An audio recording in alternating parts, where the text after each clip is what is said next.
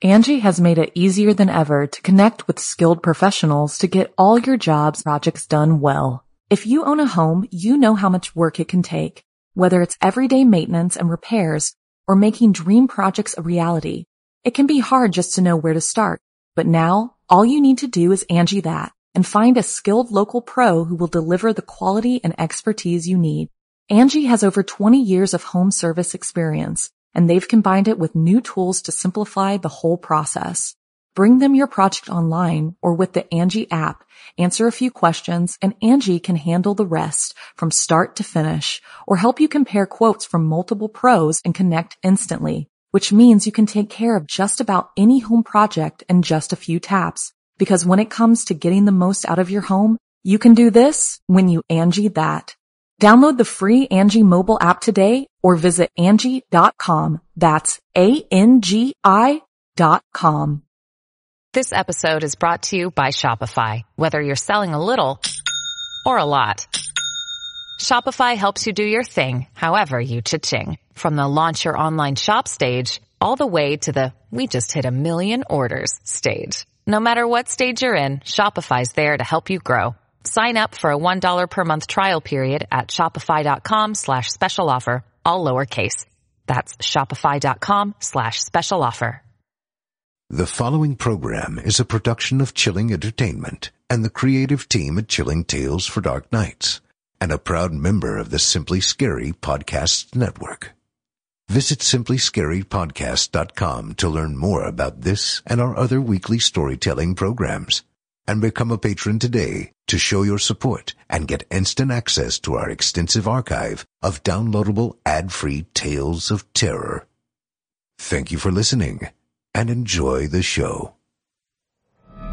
The following program is intended for mature audiences and may contain strong language, adult themes, and content of a violent and sexual nature which may not be appropriate for everyone.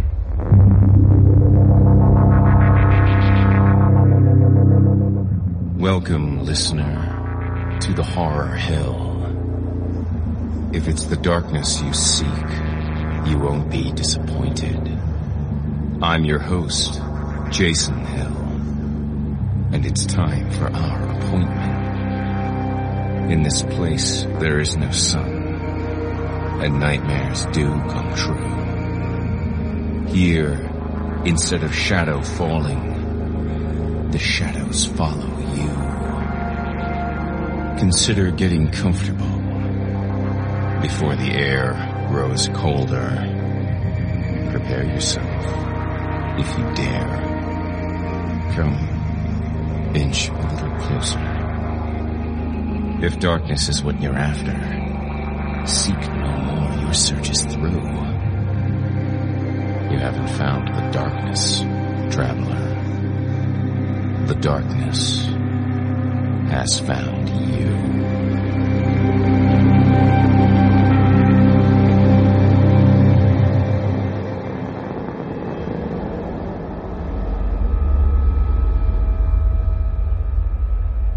Welcome back to the Horror Hill. We have 2 stories for you this evening. Our first tale finds a man down on his luck, and the meal ticket that might just make a meal out of him. From author Adam Howe, I give you The Mad Butcher of Plainfield's Chariot of Death. Gibbons swigged from his hip flask, driving one-handed as he followed the caravan of carny vehicles barreling along the interstate towards tonight's show. As the booze burned through him, he bared his teeth, glaring in the rear view at the tarp-shrouded shape of the car hooked to his truck. That damned car was supposed to make his fortune. He'd sunk every last penny into buying it. 1960 should have been his year. He should have been sunning himself down in Florida by now. Instead, he was barely eking out a living, working the off-season circuit with this third-rate carny. What the hell went wrong? He couldn't understand it. He always prided himself as having, if not his fingers on the pulse of America, then his hand in her guts. People wanted to see this kind of thing. He'd been sure of it. Psycho had opened big.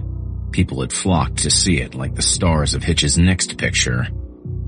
But why settle for a movie when you could see the real thing? The Mad Butcher of Plainfield, Eddie Gein's car, a bona fide relic of Hitchcock's Psycho killer. It burned Gibbons' ass to see that fat, limey prick hog the limelight that should have been his. Fucking movie. Apart from Janet Leigh's tits, he couldn't see what all the fuss was about. Gibbons took another belt from his flask, then capped it. Best save some for later. Give him some prep for the show tonight. He glared in the rearview again. A corner of the tarp he'd peeled loose from the car was flapping like a giant bat wing. He considered pulling over, tying the tarp back down over the hood. The buckled grill glinted like rusted teeth, as if the car wanted to bite a chunk out of him. But he knew, if he stopped, the carny wouldn't wait for him. Management was already looking for an excuse to shit-can him. At the last town they played, when the cops shut him down, before Gibbons could even pitch his tent, the operator had warned him he was on his last chance. He put on a brave face. All publicity is good publicity, right? Wrong. Dead wrong. And if his luck didn't change soon, if the car didn't start showing a profit, Gibbons was out on his ass. The thought terrified him. The show was all he knew. He joined the carny as a kid, running away from home and a tyrannical mother who, the more he read about the Gein case, the more she reminded him of Eddie's own hellfire and brimstone spouting mother. The similarities ended there, Gibbons was relieved to know. Unlike Gein, Bonaparte, Bunny Gibbons was no mama's boy. Far from it. And for all his kinks, Jess asked the gals in the cooch tent, he'd never felt the urge to pay tribute to Ma by robbing graves and wearing the skins of the dead. He was a natural carny.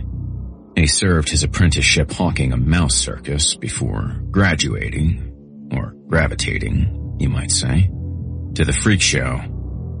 He climbed quickly through the ranks. Wasn't long before he was working up front of the tent, hustling the rubes with empty promises of the wonders and oddities to be jeered at inside. His goatee, top hat, cloak, and cane lent him the rakish appearance of a debauched Colonel Sanders. No carny alive could part a fool from his money like Bunny Gibbons. The freak show was good to him. Those were happy days. But after the war, first the big one, then Korea, Gibbons sensed the freak show's days were numbered. Too many husbands, fathers, and sons had returned from over there, missing arms, legs, and even faces.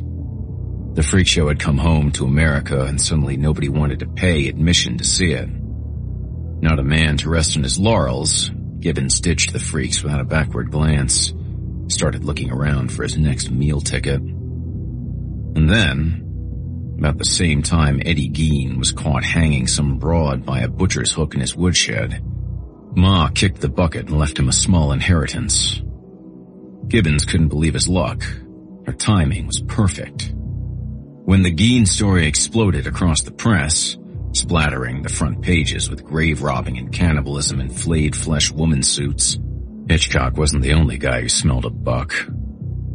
Gein's estate went to auction to pay for his trial.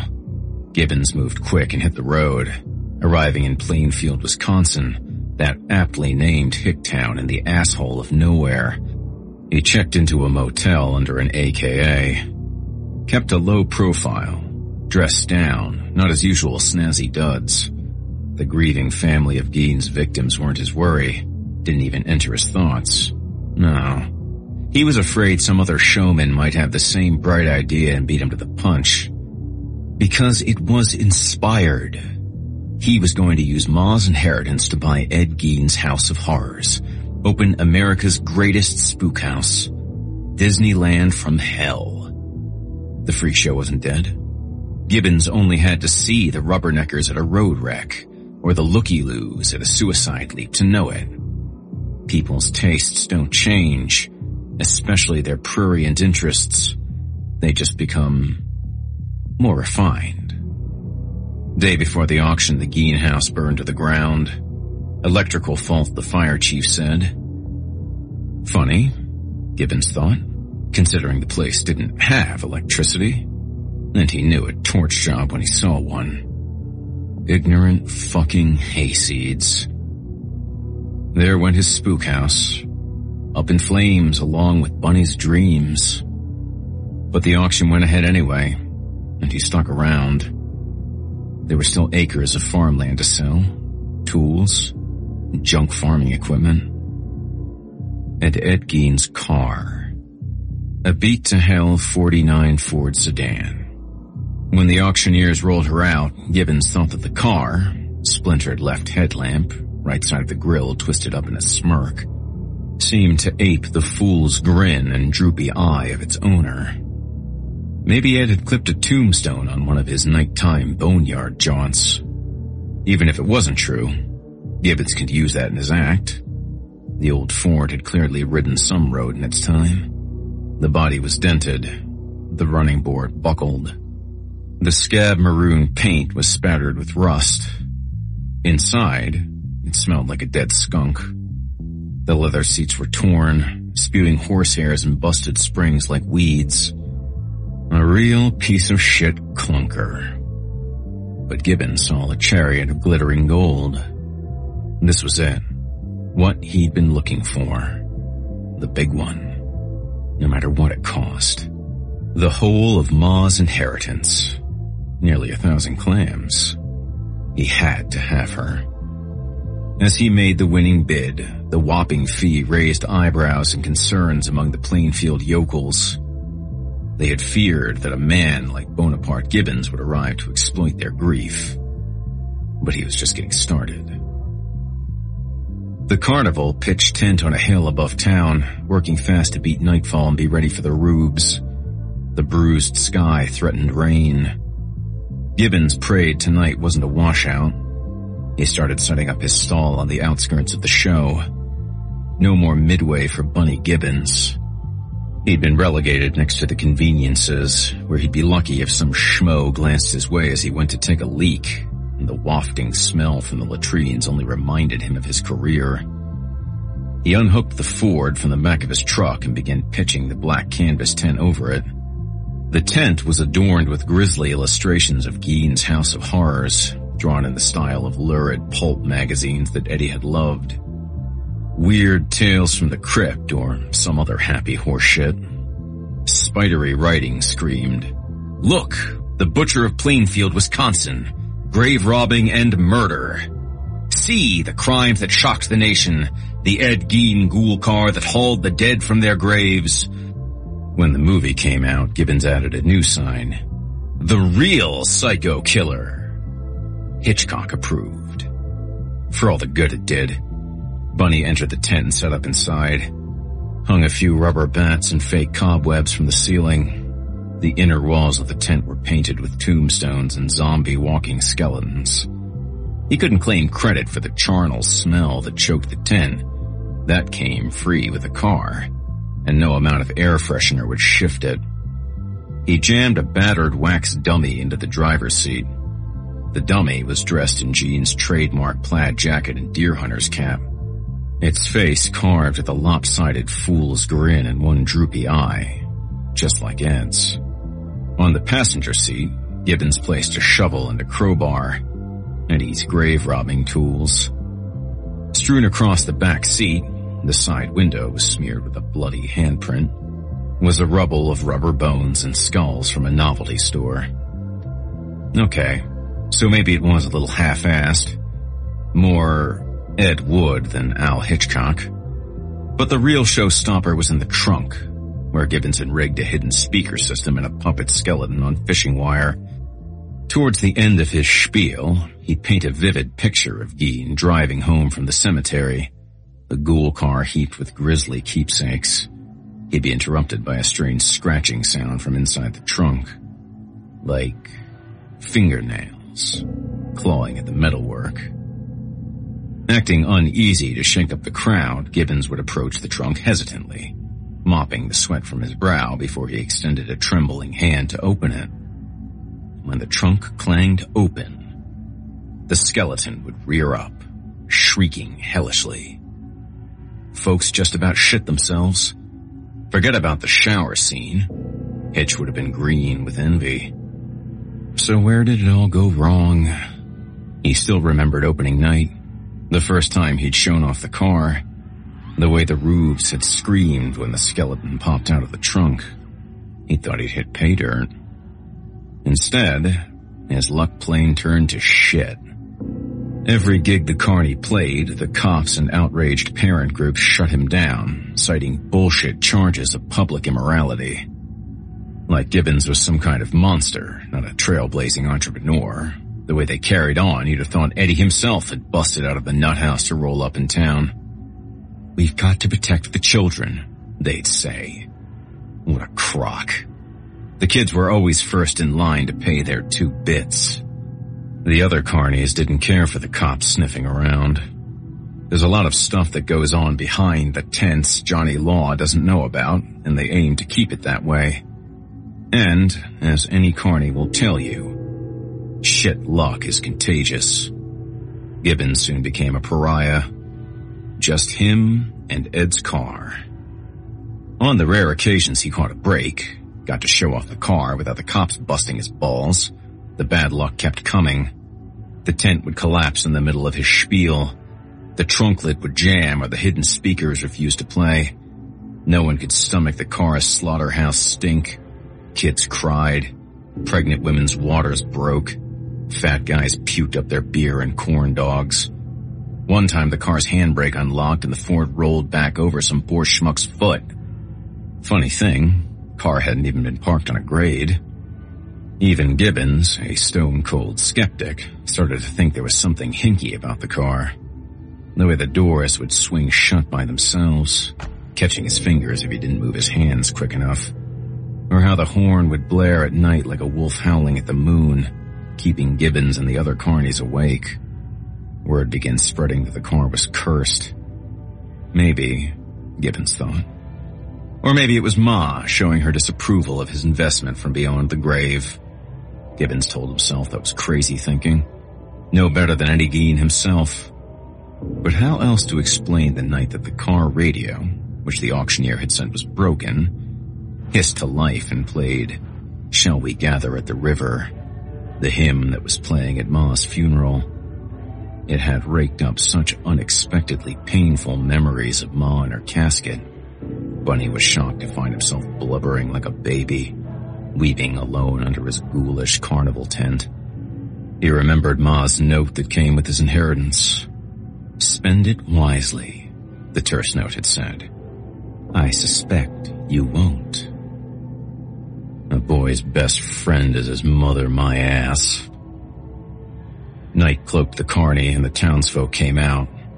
So did the rain, announcing a storm that swept across the hill. The walls of the tent billowed in the wind as if the car was alive and breathing within.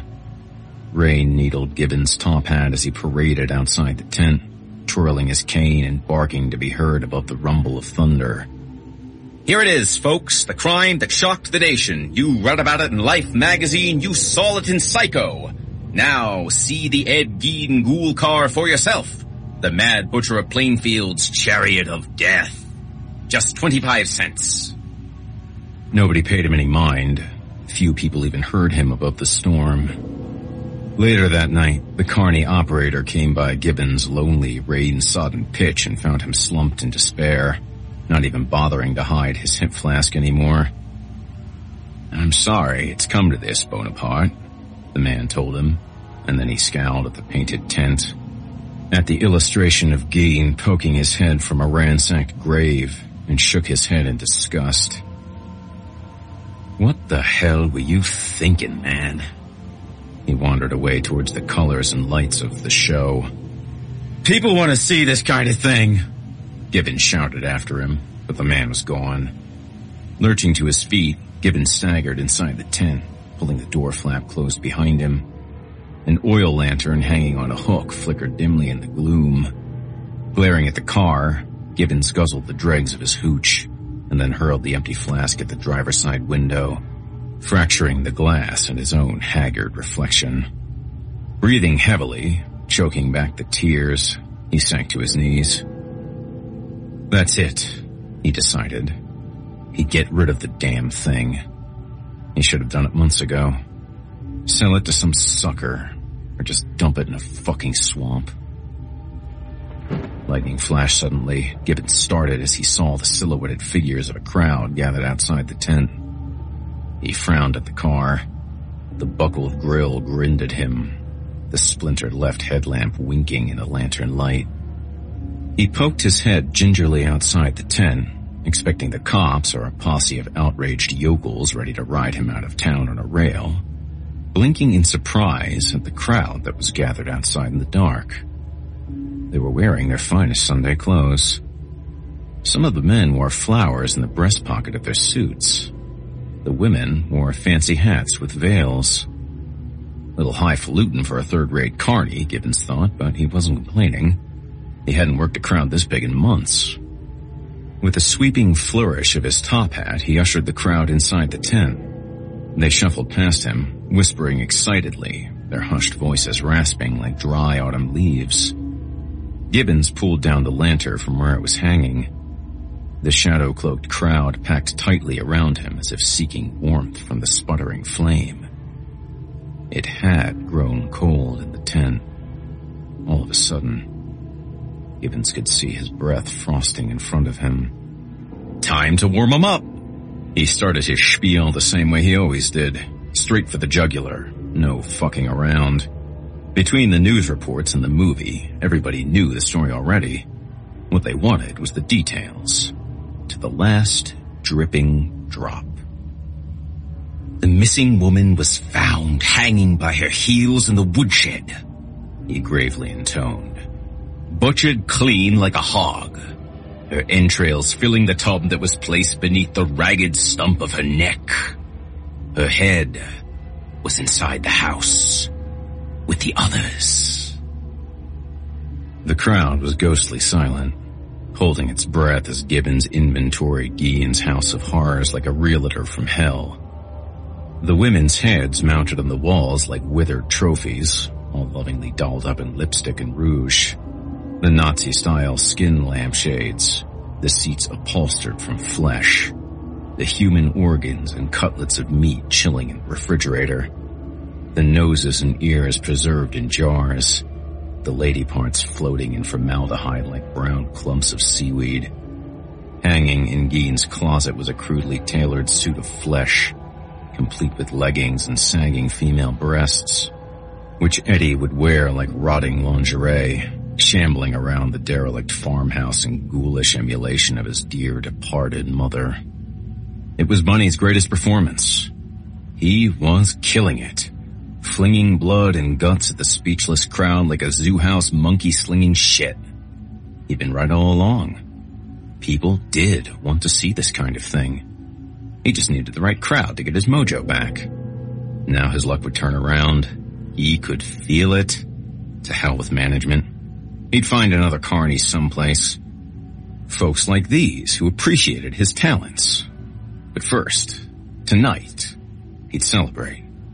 Buy a fresh bottle of booze, maybe half an hour with Peggy from the Cooch tent. Things were looking up at last. And here it is, folks, he hissed in the quiet of the tent. The very car that Guillen was driving on his grave-robbing raids, piling it high with human remains to take home and decorate his house, or a fresh dead body to warm his bed. Angie has made it easier than ever to connect with skilled professionals to get all your jobs projects done well. If you own a home, you know how much work it can take, whether it's everyday maintenance and repairs or making dream projects a reality. It can be hard just to know where to start, but now all you need to do is Angie that and find a skilled local pro who will deliver the quality and expertise you need. Angie has over 20 years of home service experience, and they've combined it with new tools to simplify the whole process. Bring them your project online or with the Angie app, answer a few questions, and Angie can handle the rest from start to finish or help you compare quotes from multiple pros and connect instantly, which means you can take care of just about any home project in just a few taps. Because when it comes to getting the most out of your home, you can do this when you Angie that. Download the free Angie mobile app today or visit Angie.com. That's ANGI.com. The crowd shuffled closer. Gibbons raised his lantern to give them a better view. In the flickering flame, the skeletons on the tent wall seemed to dance among the crowd, an unsettling effect Gibbons had never noticed before. The pressing bodies closed tightly around him. A few flies had skipped the cover charge, he noticed, buzzing above their heads. Christ, it reeked something terrible in the tent tonight. Even Gibbons, by now quite used to the smell of the car, felt heady on the fetid fumes. The crowd wasn't helping matters. Didn't anyone take a bath in this town? They jostled him back against the car. Take it easy, folks, he forced a chuckle. Everyone will get a look-see. The sound of scratching fingernails echoed suddenly from the trunk, startling Gibbons more than the crowd. The cue was early. Damned car. But he went with it like a pro. Didn't want to spoil the showstopper. What the heck is that? He feigned surprise, hamming it up. Excuse me, folks, I gotta go check. The crowd made no move to clear his path. Strange bunch. They seemed more interested in him than the car, surrounding him like he was the attraction. He clapped the arm of the man in front of him to gently steer him aside, and gave a little cry of disgust as his hand sank into rotting fabric and soft flesh. He looked about at the shadowy crowd, gagging at the sickly sweet stench, suddenly filled with a terrible suspicion. The room lurched around him like one of the carny rides. His legs turned to slinkies. He staggered against the car, propping his hand at the tail to steady himself, and felt something clawing and thumping inside the trunk. He tried to remember if he'd even set up the speakers, but it was hard to think clearly while the thing thumped and clawed, and instead of throwing open the trunk for the showstopper, now he held the lid down, fighting to keep it closed. Whatever was inside the trunk, it was important that he didn't see it. Everything else could be explained away. In the cold light of day, and with enough booze inside him, he'd find a rational explanation. Just as long as he didn't see it. And then the car radio hissed to life. Shall we gather at the river? Crackling out. The voices of the choir, horribly distorted, as if they were singing at the bottom of the river. He pictured Ma's empty casket, and suddenly, he didn't need to see to know what was inside the trunk, thumping and clawing. He looked pleadingly at the crowd. That's all now, folks, he wheezed. Show's over. But the crowd loomed from the shadows towards him. In the guttering flame of the lantern, shaking wildly in his hand, he saw the lichen green pallor of their faces, the withered hollows of their eyes, the lips rotted away to snarling grins. He lurched back in horror, his hand slipping from the trunk. The lock clicked open. The lid groaned up with a belch of foul air. And as the rotten, writhing hag reached out, dragging him down into a maternal embrace, Bunny Gibbons gave a show-stopping scream.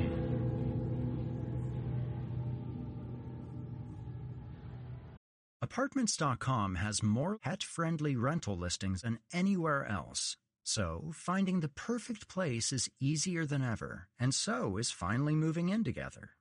Just the two of you. It's a big step. Lots of new responsibilities, lots of adjustments. Most likely, they'll wake you up at odd hours to go to the bathroom, and you'll most definitely find yourself in trouble coming home late for dinner. They might even unroll all your toilet paper next time. It's just what happens when you two find a new place together. But you're not doing it because you feel like it. No, you're doing it because you love them, because they're family. And that's why Apartments.com has the most pet-friendly rental listings on the internet, so that you and your furry family can find the perfect new place together. Apartments.com, the place to find a pet-friendly place.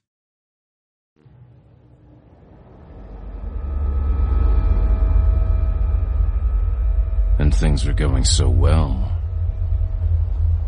At least now Bunny can cancel his car insurance.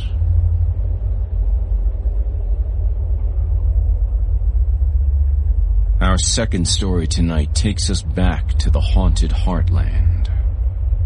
From author Homer Landley Jr., I give you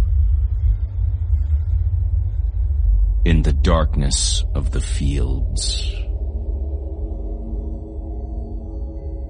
Growing up as I did in a cozy college town in central Ohio, my childhood visits to my grandmother's home in the country were always a mixed blessing for me.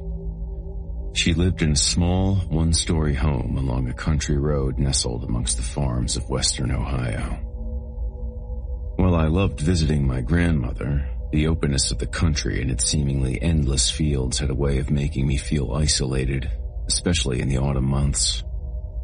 During the summer, the tall fern-green stalks of corn and the steamy soil gave the area an inviting vibrancy that helped fill this emptiness. The fall was much bleaker.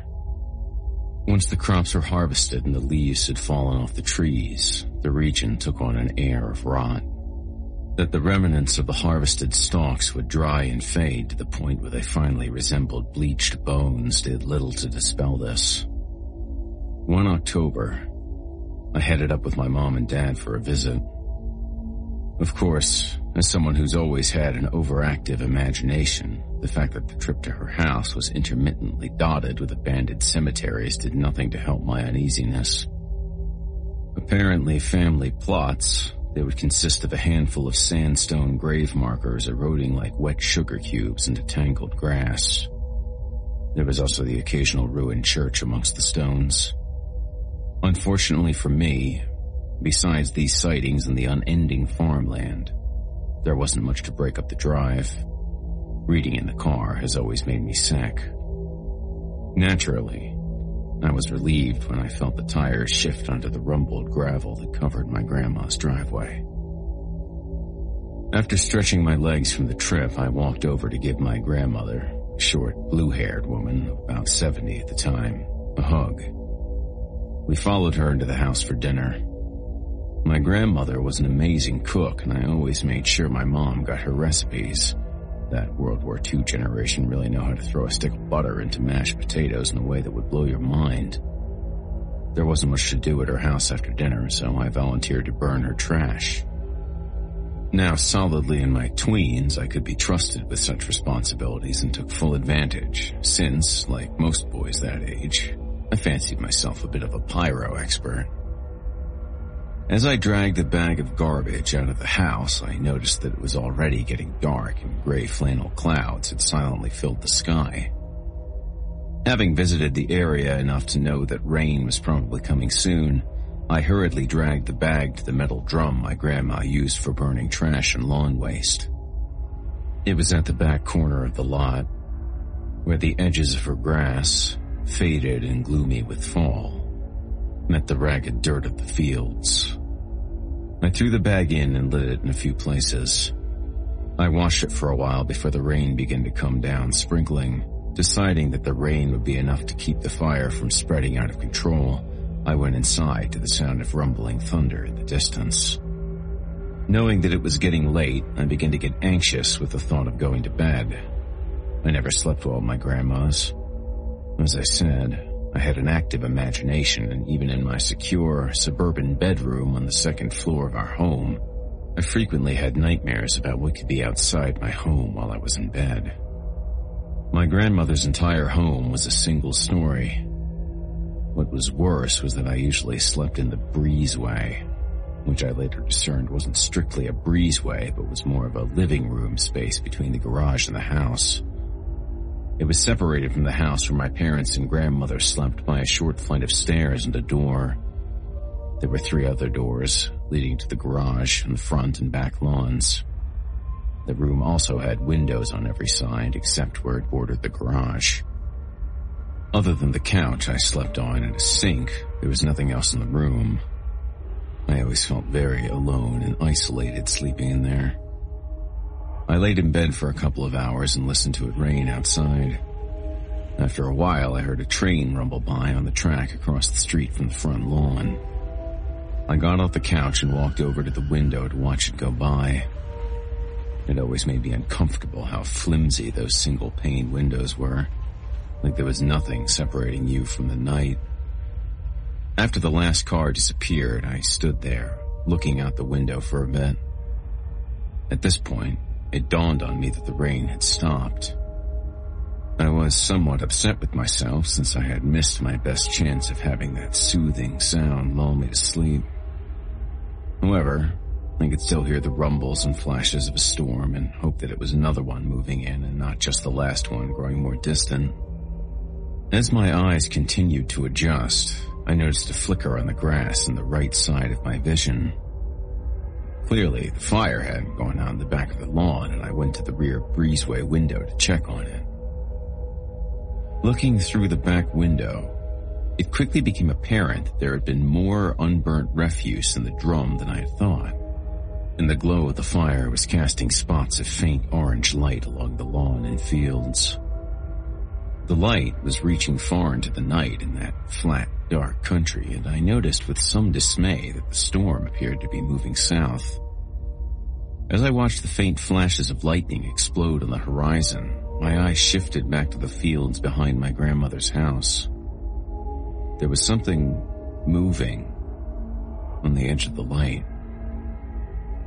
My eyes were fairly well adjusted to the night at this point, and I gradually made it out. It was the form of a woman dancing in the field. Her movements were frantic. They were closer to the way a ballerina moves, slowly dipping the torso, lifting the leg gracefully, bowing the arms over her head, and so on. I stood there, petrified in silence. Her mere presence and peculiar movement would have been enough to frighten me. However, a distant flash of lightning consumed the entire field in a moment of pale, white light, revealing that she was also completely naked. My hands gripped the windowsill. She slowly danced along the edges of the fire's orange light, never stepping more than a foot or an arm directly into it. It made me even more uncomfortable when I noticed that she was facing the house and appeared to be closer than she was when I first saw her. There had only been the one lightning flash to illuminate the entire field, so it was difficult to tell at first, but as she drew nearer to the window from which I was watching, I began to realize that her skin was incredibly wrinkled. Despite the grace and effortlessness of her movements, her skin appeared to be ancient as it sagged off her limbs. Gradually, she quit edging around the borders of the light and reversed her dance movements back into the darkness. I pulled myself away from the window and buried my face in the couch. I spent the rest of the night trying to convince myself that it was a trick of the shadows. I didn't get a wink of sleep that night, and I crashed around 6 or 7 a.m. when the sun came up. Even though I hadn't called for them the night before, my family knew how hard it was for me to sleep at my grandmother's and let me sleep in for a while. I was eventually woken up by my father, who informed me that my grandmother's ladder was broken and we would need to go borrow one from my Uncle Harley. It was actually my great-uncle, though I never referred to him as such. I smiled and rolled off the couch. I always enjoyed seeing my Uncle Harley and was quick to get ready to go despite my lack of sleep. I recall being quiet on the ride over to Harley's farm. Looking out into the fields, I realized even if the footprints had been left by the woman in the wet dirt, they would be nearly impossible to find in such a large field with so much debris left over from the harvest. Undecided as to whether that made me feel better or worse, I continued to watch the ruins of the corn stalks fly by along the roadside until the buildings of my uncle's farm began to come into view. My Uncle Harley was a pig farmer, and to this day it makes me smile when people invoke the profession derisively. My uncle was a successful businessman and farmer, owning a large factory-style farm. Though he didn't do any of the processing on site, he did own several large feed silos next to the long metal barns which held the pig pens. My uncle was a self-made man and veteran of both World War II and Korea, and reminded me a bit of Clint Eastwood. The man was tall and powerful, even in his advanced age, and despite his stoic demeanor, he had a surprisingly sharp sense of humor. I could see him waving to us as we turned into his driveway. As I got out of the car, I noticed how strong the stench of the pigs was. It was a smell I was used to, and the surrounding area was fairly permeated with it, along with other scents that colored the air in farm country. I actually grew to be somewhat fond of the smell from a distance, as weird as that sounds, but it was overpowering up close. I flashed my uncle a smile, but covered my nose with my shirt as soon as he and my dad turned away from me towards the workshed where my uncle kept his ladders. I went over to a tire swing, hanging from a tree on the opposite side of his house and, more importantly, upwind of the barns. When my uncle came back around the house with my dad carrying the ladder under one arm, I was standing on the swing with one foot in the tire and my hands grasping the rope connecting it to the tree. "You keep swinging around like that, you're going to stir up the smell," he yelled to me as I hopped off the swing. I was mildly embarrassed that he had keyed in my own distaste for the smell, but felt better when he conceded that the rain had made it worse than usual. We stayed a bit after picking up the ladder, but my dad didn't want to get back to my grandma's before dark. We were only going to be there for the weekend, and he wanted to make sure we finished the work. When we got back, my dad had me hold the ladder as he scooped brown muck out of the gutter. I was so lost in thought, looking out into the fields, that I nearly dropped the ladder after a piece of the muck falling shocked me back to reality. I was only able to offer a feeble apology afterward, as my mind was still in the previous night and the faded orange on the horizon that indicated that night was coming. Not wanting to give my parents a reason to doubt my maturity, or sanity, I didn't tell them about the night before. The reward for my bravery was another night in the breezeway. Unlike the night before, this one was completely cloudless, with a bright moon casting pale rays through the windows. I didn't figure I was in for much sleep and just laid on my back in the couch staring at the ceiling. I could hardly believe it when I heard the grandfather clock's Westminster chimes from across the house, followed by the bells denoting the hour. How clearly those low tones made their way through the air made me realize how silent the night had been, and let me know that it was already 2 a.m. The drowsy formation of this thought was shattered by another sound. A faint sound, rustling from outside. The noise sent a chill down my spine, and I immediately snapped up to see that the window over the sink was cracked open. My mom or grandma must have opened it for ventilation during the day. Doing my best not to look out the window and to stay beneath the window line above which someone could see me, I rolled off the couch and hugged closely to the sink. As my fingers crept up the wall, over the sill and onto the window, I heard another rustle, louder, from the backyard. Out of my peripheral vision, I saw movement and felt a tear of frustration and fear trace down my cheek. I pulled the window shut, and as I did so, looked out the window to my left into the backyard. The woman was there, standing not 15 feet from the house, and staring at me through the window. I was frozen, partly out of fear and partly out of a hope she didn't see me. After all, I was closing a window on nearly the opposite side of the room in the dead of night. Her body was facing away from me, The skin on her back was hanging like melted wax. Her head was turned, looking over her shoulder to face the house. To face me. Her arms were spread out away from her body and her palms were aimed in my direction. With the same grace that she had displayed the night before, she pivoted her body on one foot, turning to face the rear window. She slowly moved towards the house. Her movements illuminated the moonlight.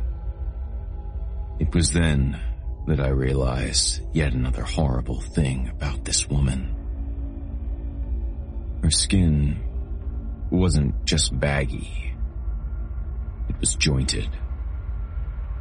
She looked like a rag doll that had been sewn together. It seemed like it was being held together from shedding in sections.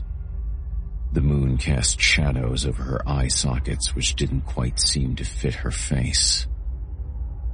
As she crept closer, I noticed her lips looked thin and cracked and her breasts were dry and shriveled. Slowly, she placed her hands on the frame of the window and I made out the glint of two eyes in the shadows of those ill-shaped sockets. They were peering right at me, with an intensity that cut right through the space between us.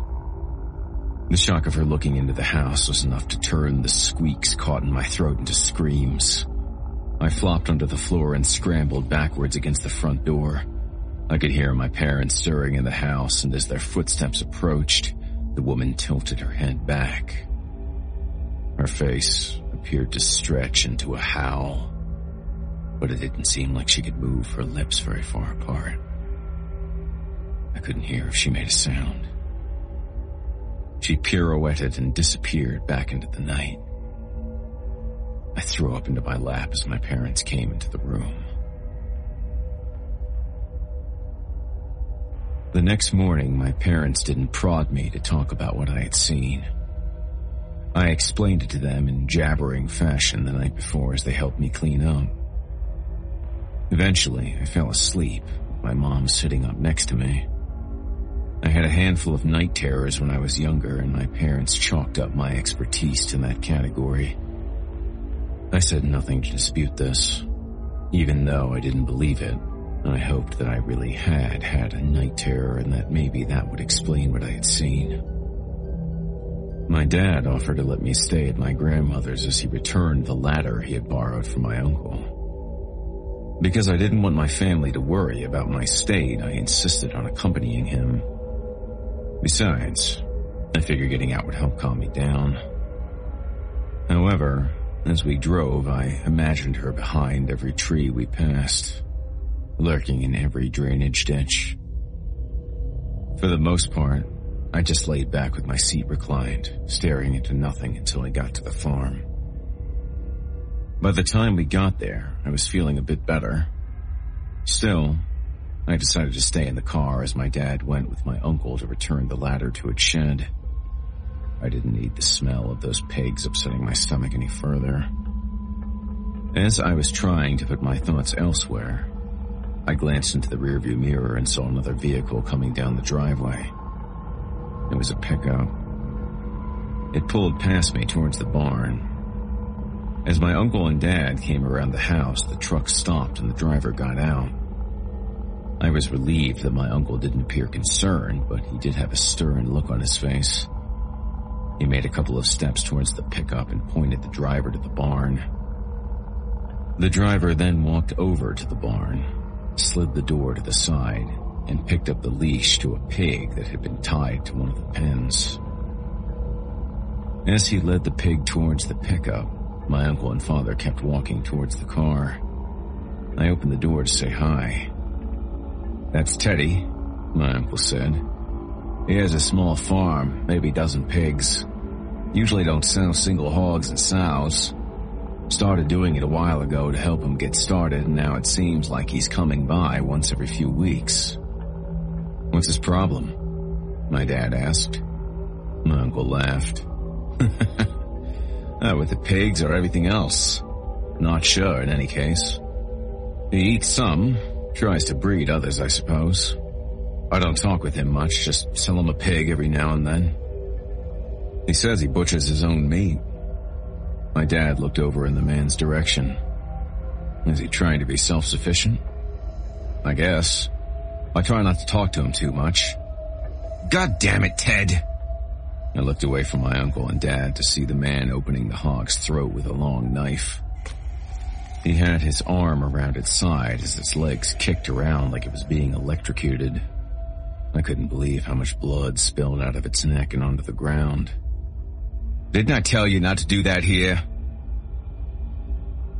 The man smiled weirdly at my uncle and then slung the pig's limp body into the bed of the truck. It was amazing how effortlessly he did it. The hog must have weighed a few hundred pounds. He pulled a tarp over the body before he closed the tailgate. The man turned and got into the driver's side of the car. Blood was dripping onto the ground from under the tailgate. My uncle sighed and looked at the ground, visibly pissed. He doesn't have a proper trailer to move them around, so sometimes he does that here to make it easier. Smiling up at me, he added, well, sometimes he hog-ties them. I laughed, even though it wasn't a great joke, or even a joke at all, really, since I'm sure that's exactly what he did. The way my uncle said it put a smile on my face. He pinched the bridge of my nose as the pickup drove by and waved with his other hand without looking at the man. The man barely looked at us, but I caught a glimpse of his eyes that made me shiver. We left for home fairly soon after getting back to my grandmother's, which was fine with me. I loved her, but I was ready to get out of there. I slept the whole ride home and tried to put the whole experience into my mind as best I could. For years after that, I visited my grandma's without incident. On one particular visit, I picked up the local paper while I was in town. On the front page was the face of the man I had seen at the farm that day. Teddy. The memory of that story and the realization that came with it chills me, even now as I recollect it. The man, who was apparently named Teddy Warden, had been in a car accident in his pickup. He was speeding through a stop sign on a country road in the early morning when a semi crushed in the passenger side of his truck. The pickup was sent spinning across the intersection and flipped into a drainage ditch. By the time the driver of the semi got out to check on the other vehicle, Warden had already crawled out of the cab and was tearing across the field. Perplexed, the driver continued towards the flipped pickup, then fled back to his semi to call for help. The tarp was draped out of the bed of the pickup, fully uncovering its spilled contents. Corpses. And the parts of corpses were scattered into the mud. Later that day, the sheriff's office, with backup from a larger nearby city's police department, showed up at the man's house. They reported an overpowering stench from outside the building. Opening the garage, they found the butchered and rotting skeletons of hogs. One hog was hanging upside down, field-dressed like a deer. They noted that it appeared as if he was slaughtering them and feeding them to the other pigs, as putrefying hog meat was found at the feed troughs. It was a matter they were forced to investigate in some detail after the horrors they discovered inside.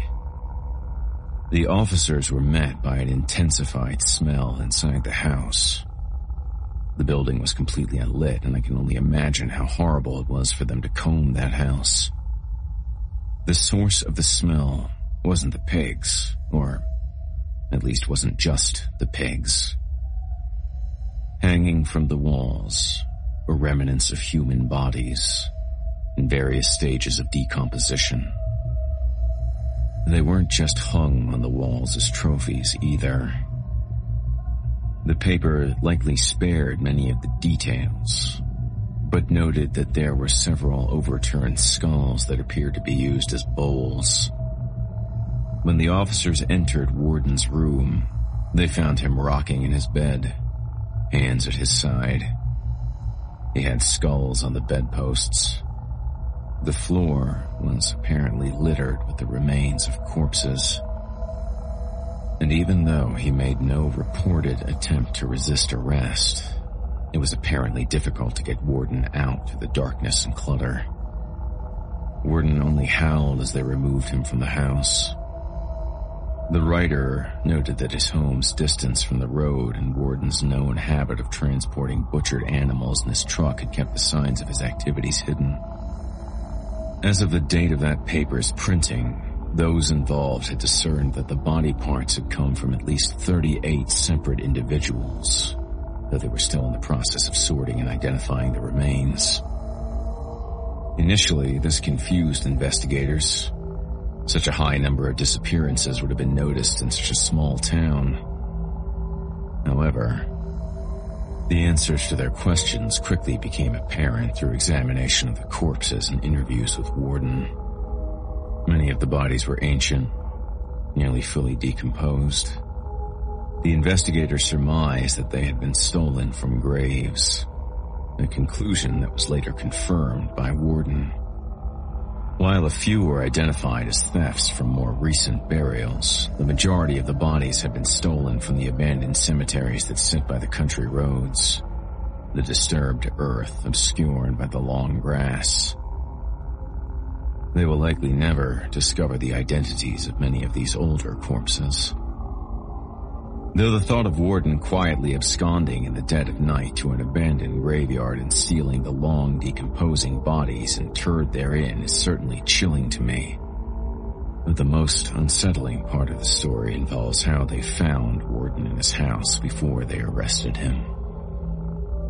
When the officers discovered Warden in his bed, he was lying next to a woman's suit, carefully sewn together from the skin of the fresher corpses he had exhumed.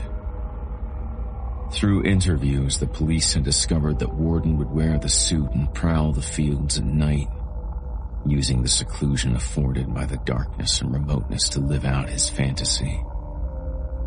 The realization washed over me. All those years ago, I had seen him. He and I, alone in the darkness, separated by a flimsy window and a little bit of space.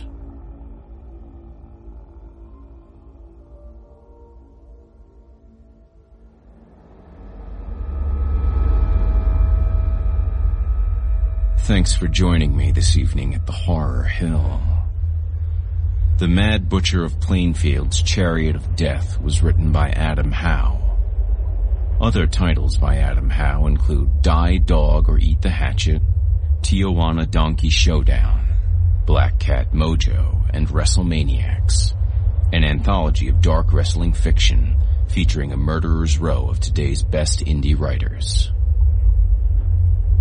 In the Darkness of the Fields was written by Homer Landley Jr. Homer Landley Jr. grew up in rural Ohio and is now a practicing attorney. An avid fan of horror and science fiction, some of his key influence include Philip K. Dick, H.P. Lovecraft, and the Strugatsky brothers. In the Darkness of the Fields is his first published work. Thanks for listening. You've been listening to Horror Hill, a production of Chilling Entertainment and the creative team at Chilling Tales for Dark Nights, and a proud member of the Simply Scary Podcast Network. Visit simplyscarypodcast.com today to learn more about our network and our other amazing storytelling programs. Tonight's program was hosted, and its featured stories performed by yours truly, Jason Hill. Additional performers have been featured when necessary to bring the tales to life. Selected stories have been adapted with the kind permission of their respected authors. Sound design, original music, and final mixing and mastering provided by Luke Hodgkinson under the guidance of executive producer and director Craig Groshek. The program's artwork and logo by Jason Hill. Got a scary tale of your own that you'd like performed? I take submissions. Email it to me today at Horror Hill at simplyscarypodcast.com to have your terrifying tome considered for production in a future episode of the show. If you enjoyed what you heard on tonight's program and are joining us on your favorite podcast app, subscribe to us to be sure that you never miss an episode. And please, leave us a 5-star review and a comment. Your feedback means a lot to me. You can also follow Chilling Tales for Dark Nights and Horror Hill on Facebook to connect anytime and get the latest updates. If you're listening on the Chilling Tales for Dark Nights YouTube channel, do us a favor and hit the subscribe button and the bell notification icon to get more spooky tales from me and the crew, and another episode of this program each and every Thursday. And don't forget to hit that thumbs up button too to tell us how we're doing. Oh, and if you could, please leave a kind word or even a request. If you can never get enough spooky stories and can't wait until next week for more, and haven't already, be sure to check out Chilling Tales for Dark Nights on YouTube for more than 500 free audio horror stories, including more performance from yours truly, and consider supporting the team by becoming a patron. In addition to helping us out, you'll get exclusive access to our audio archive and ad-free downloads of all your favorite stories, including those you've heard on this program. As for me, I'll be back next Thursday with more frightening fiction to haunt your dreams. Until next time, this is Jason Hill. Good evening.